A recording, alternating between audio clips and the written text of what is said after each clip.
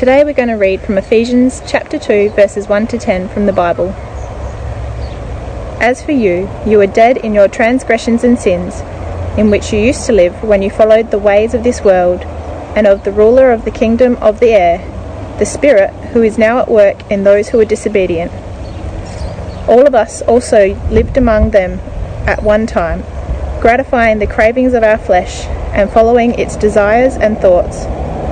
Like the rest, we were by nature deserving of wrath, but because of his great love for us, God, who is rich in mercy, made us alive with Christ, even when we were dead in transgressions. It is by grace you have been saved, and God raised us up with Christ and seated us with him in the heavenly realms in Christ Jesus, in order that in the coming ages he might show the incomparable riches of his grace, expressed in his kindness to us in Christ Jesus.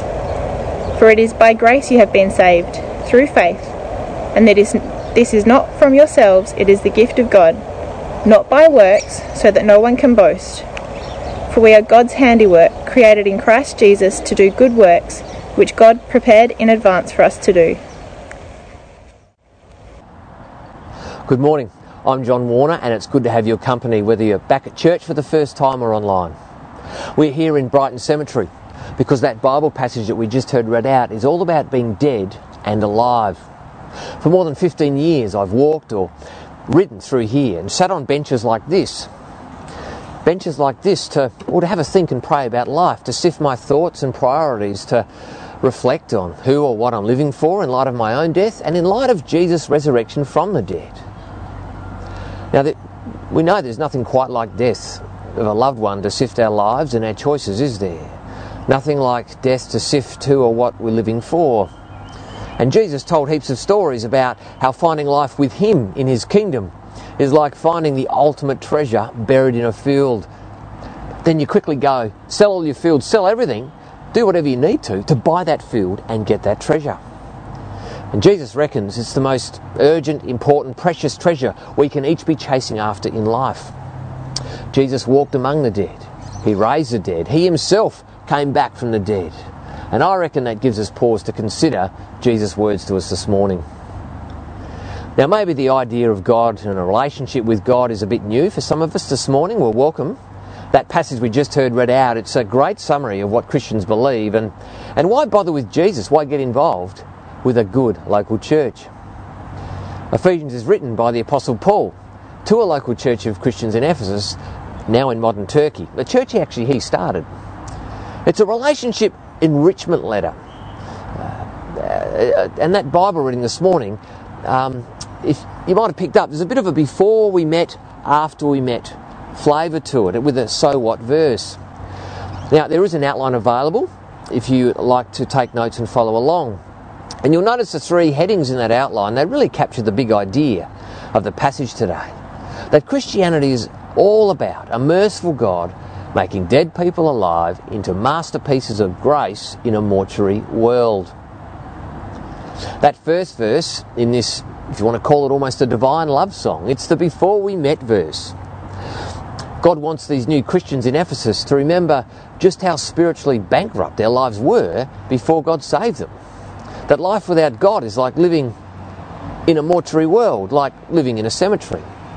It's there in verse 1. Have a look with me. Verse 1 in our Bibles. As for you, you were dead in your transgressions and sins in which you used to live. You were dead.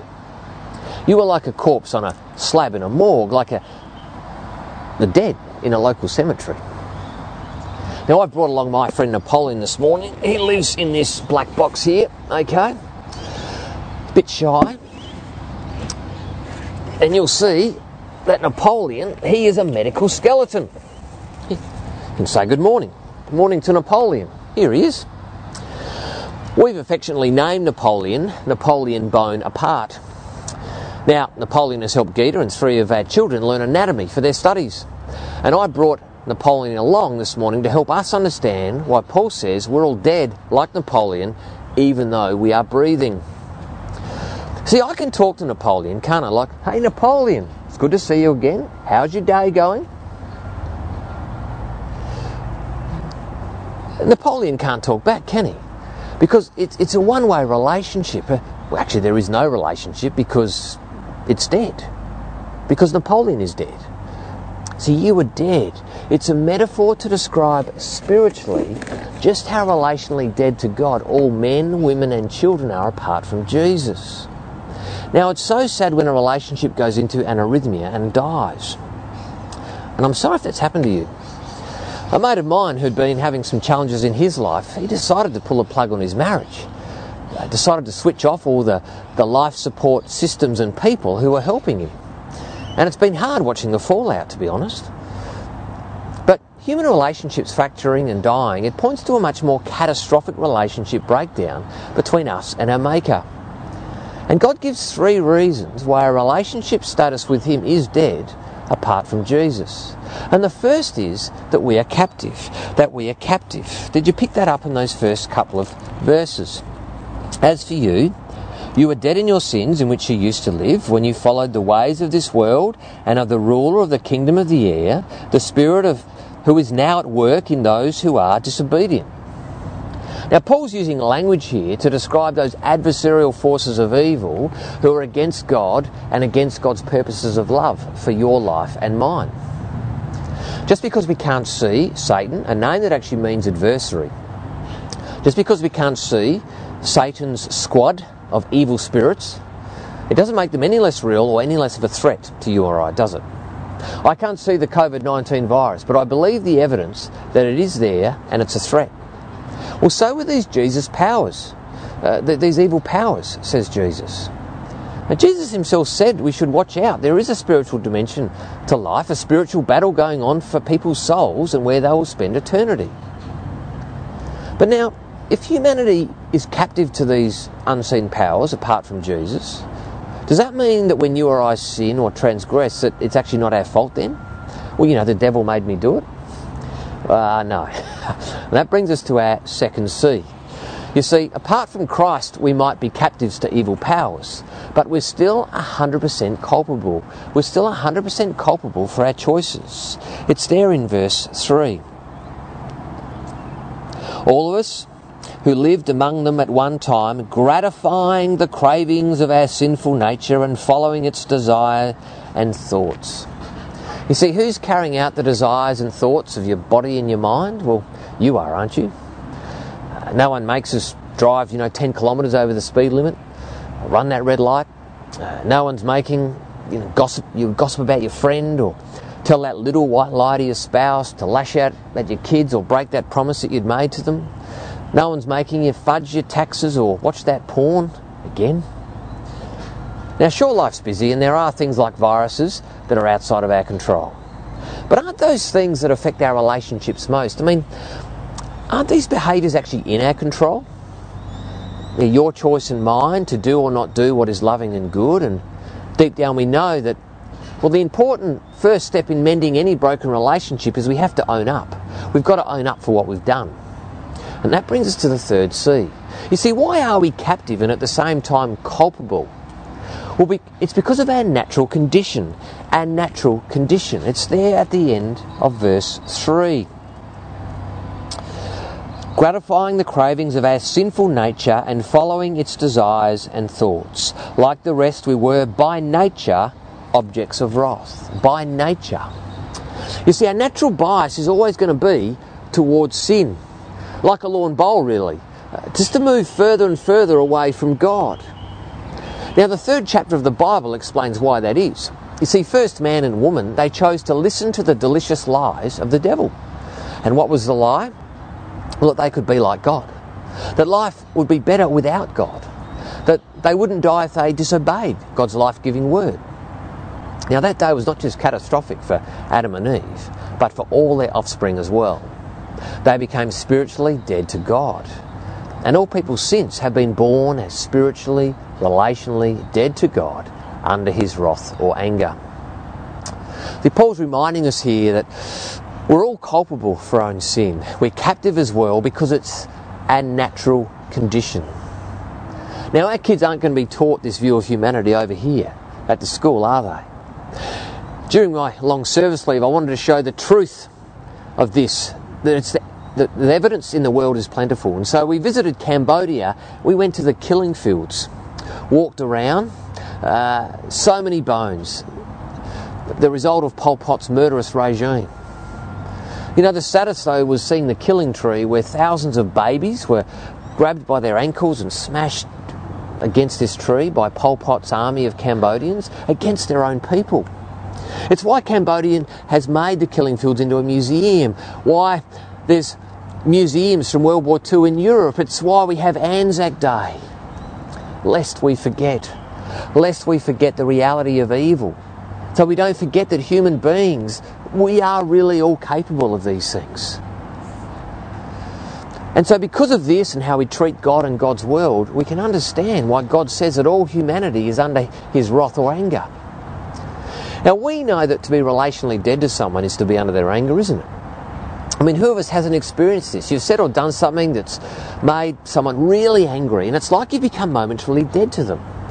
You know, that deafening silence, the cold shoulder, being sent to the corner, go to your room. You just feel cut off. Now, God's anger is not like ours. It's not capricious, it's not mood dependent, doesn't depend on sleep or what sort of day we've had. No, it's a good, just anger that's born out of a holy love for humanity. It's a right anger that's purposed to limit the spread of evil and to get our attention, to bring us to our senses and to bring people back to God. Notice the Apostle Paul even includes himself in this at the end of verse 3. We're all dead under God's anger. So the question, I guess, is, do you believe it? Do you believe that this really is how dire life is apart from Jesus? When my brother-in-law had a heart attack at his sailing club, he was a goner. There was a doctor there though. He cared enough, had the expertise to keep him alive, get him to Flinders Hospital, arrange for the cardiac team to take him straight into surgery. My brother-in-law survived. He was as good as dead. Now, dead people can't save themselves, can they? They're utterly dependent on the help of someone outside of themselves to be saved, to restart the heart. Well, that brings us to the second verse of God's love song here. Paul now pivots to the most beautiful melody here in verses 4 to 7. Verses 4 to 7. Have a look with me. But because of his great love for us, God, who is rich in mercy, made us alive with Christ, even when we were dead in transgressions. What we've got here is a picture of a merciful God making dead people alive. A merciful God making dead people alive. You see, in Jesus, God's come running across the universe into this morgue of a world to make spiritual flatliners like you and me alive. And what's God's motive for doing this? But God, who is rich in mercy. Now, seeing mercy in action, it's pretty memorable, isn't it? And it can even be life-changing. I grew up on a dairy farm twice a day, every day. 100 cows were milked. All the cow poo was pressure hosed down a drain, under a road and into a paddock. 100 cows, twice a day, 20 years, that's a lot of cow poo.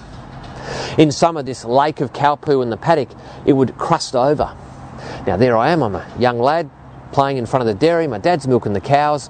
My sister Jenny, in her rubber boots, has decided to go for a walk out into the middle of this lake of cow poo. She stops and waves. Suddenly the crust breaks though, and my sister starts sinking into this lake of cow poo. It's got to be one of the most horrible ways you can go, surely. She's screaming, help, help. I'm screaming, Dad, Dad. Next thing I see, a blur of my dad jump the rail fence, sprint across the road, hurdle a fence, go through this lake of cow poo, grab his daughter up and carry her back out. She's safe. He plonks her down next to me. Whew. Now, I love my sister, but there was no way I was hugging her that day. The love and mercy of a father and mother for their own children. I mean, we're going to go to great lengths, aren't we? To provide for them, to rescue them, to pay off their debts. You see, it's just a glimpse into the riches of God's loving mercy for us in Jesus. He came running through the sinful manure of our world in his own Son to die the death for you and I that we deserve, to take all the anger that you and I deserve for our sin. Jesus has drank and drained the cup of God's wrath completely so we can be forgiven all our culpable sin. so we can be freed from the captivity of evil and healed of our sinful nature, so we can be made relationally alive to God again. And when did God do this? When we were dead in our transgressions. You know, so great and good is God's mercy. He not only saves us, but He secures us a seat with Jesus in heaven now. It's there in verse 6. Have a look with me. And God raised us up with Christ and seated us with Him in the heavenly realms in Christ Jesus. See, when you put your trust in Jesus and become a Christian follower, it's as if you've already been raised and seated with Jesus. Now, of course, we don't actually experience this until Jesus returns. But so irrevocable is God's promise, so unbreakable is the glue of our faith union with Jesus. God says it's a done deal. Ending up in heaven when you die, it's guaranteed by God Himself for those who believe. Wow. I mean, it's like being given the best ticket to the best seat you could imagine. And in 2017, I turned 50, Aaron turned 21, and we were given a couple of the best seats. It was the year that the Adelaide Crows finished the other end of the ladder. My dad had bought 2 gold founding member tickets when they were started in 1990. He'd paid for those tickets for 27 years, and he gave Aaron and I those 2 seats to the grand final in 2017. I mean, what an amazing gift. 100%, all expenses paid. We just had to turn up. And you could say that my dad had been securing Aaron's seat there even before he was born. I mean, he's only 23. There's a whole lot of love, isn't it? And it was an amazing day. Wow. To be there at the home of footy and cricket, sharing a drink with your son, we had the best time. Well, until quarter time. Let's not talk about what happened after quarter time.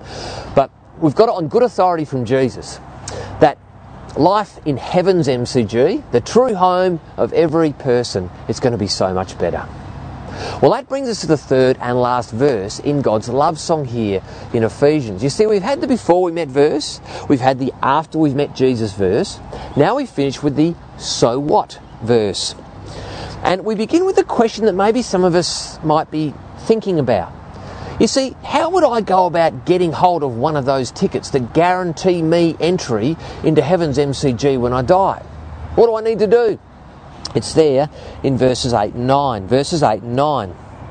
For it is by grace you've been saved, through faith, and this not from yourselves, it is the gift of God, not by works, so that no one can boast. Just like when we stuff up in a human relationship, and well, forgiveness needs to be given, doesn't it?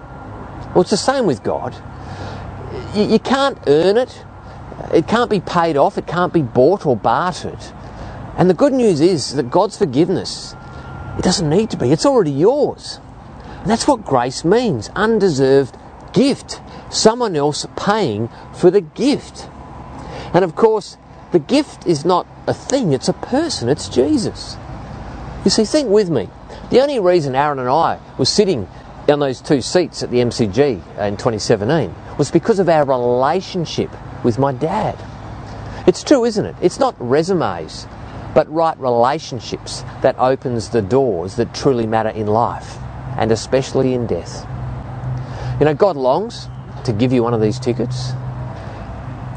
The question is, do you have this relationship with His Son?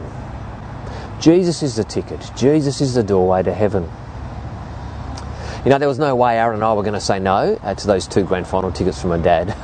Well, friends, how much more foolish would it be to say no to the God of the universe who wants to give you a ticket guaranteeing you entry into heaven when you die? Now, how would you take up that offer? Well, you'd pray a prayer like this. Jesus, please have mercy on me, a sinner. Please forgive me for my sin. Help me to live with you in the driver's seat of my life today and every day. Amen. It's that simple. And if you haven't prayed a prayer like that yet, please can I urge you to do that today. Raises another question, doesn't it? You see, while we wait to be shown our seat to heaven's MCG when we die, what are we meant to be doing with our life now?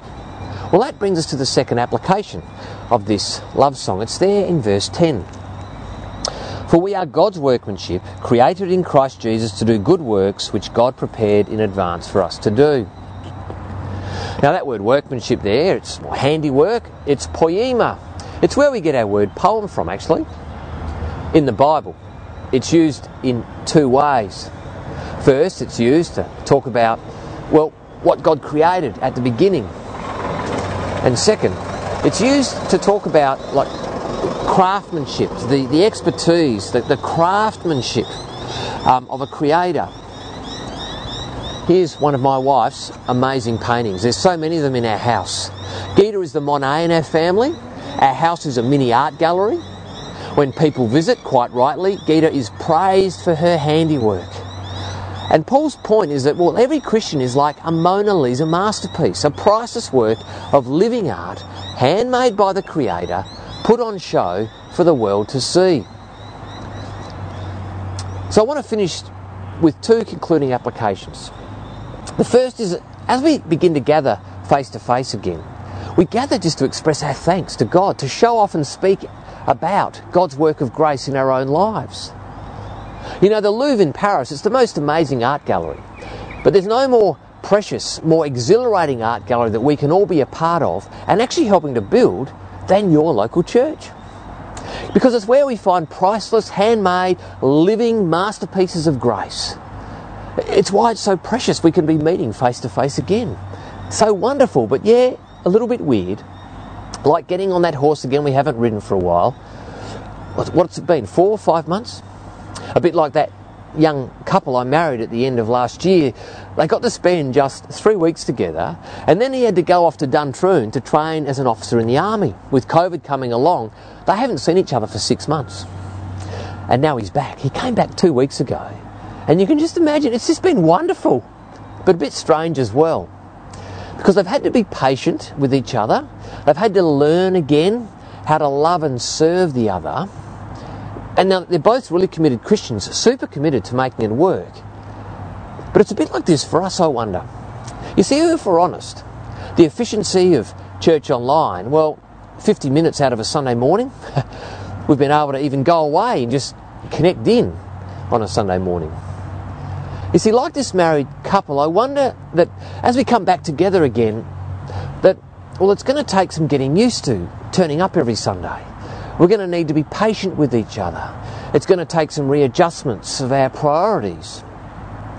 And friends, what Paul is doing here in chapter 2, he's reminding us why living for Jesus and his kingdom priorities, it truly is the treasure we can be living for. Earthly treasures, they'll rust. And they will be of no use to us when we're standing there before Jesus. Because the only thing that's going to matter on that day is whether you have this faith relationship with Jesus. And how we've lived with Jesus. How we've lived out his kingdom priorities. How we've loved Jesus first. Surely the most shocking words we can hear on that day is Jesus say to us, "Away from me, I don't know you." And so, perhaps the first challenge for all of us, including myself, in the coming weeks, is just recalibrating our priorities around meeting again face to face. Coming to love and serve one another, to do these good works of grace, to build your local church. And that's connected to the second and our last point this morning. You see, Jesus hasn't come back yet because there's still lots of seats available in heaven's MCG. God wants them filled. He wants the people of Mount Barker, the hills, the south coast, to hear this good news message of grace and love for them. And this is a team sport. We've all got a role to play. We're all desperately needed out on the playing field. Being a Christian, it's not a spectator sport. You just won't find a grandstand in a local church. It's not a hobby that we can sort of do when we've got time. Now, for some of us, it's not going to be wise to meet again face to face. And that's why we're going to keep Church Online going. But surely the greatest threat to us is not a virus, but it's sin. It's forgetting this grace. Like we forget a cup of tea that we've made and left and come back and it's cold.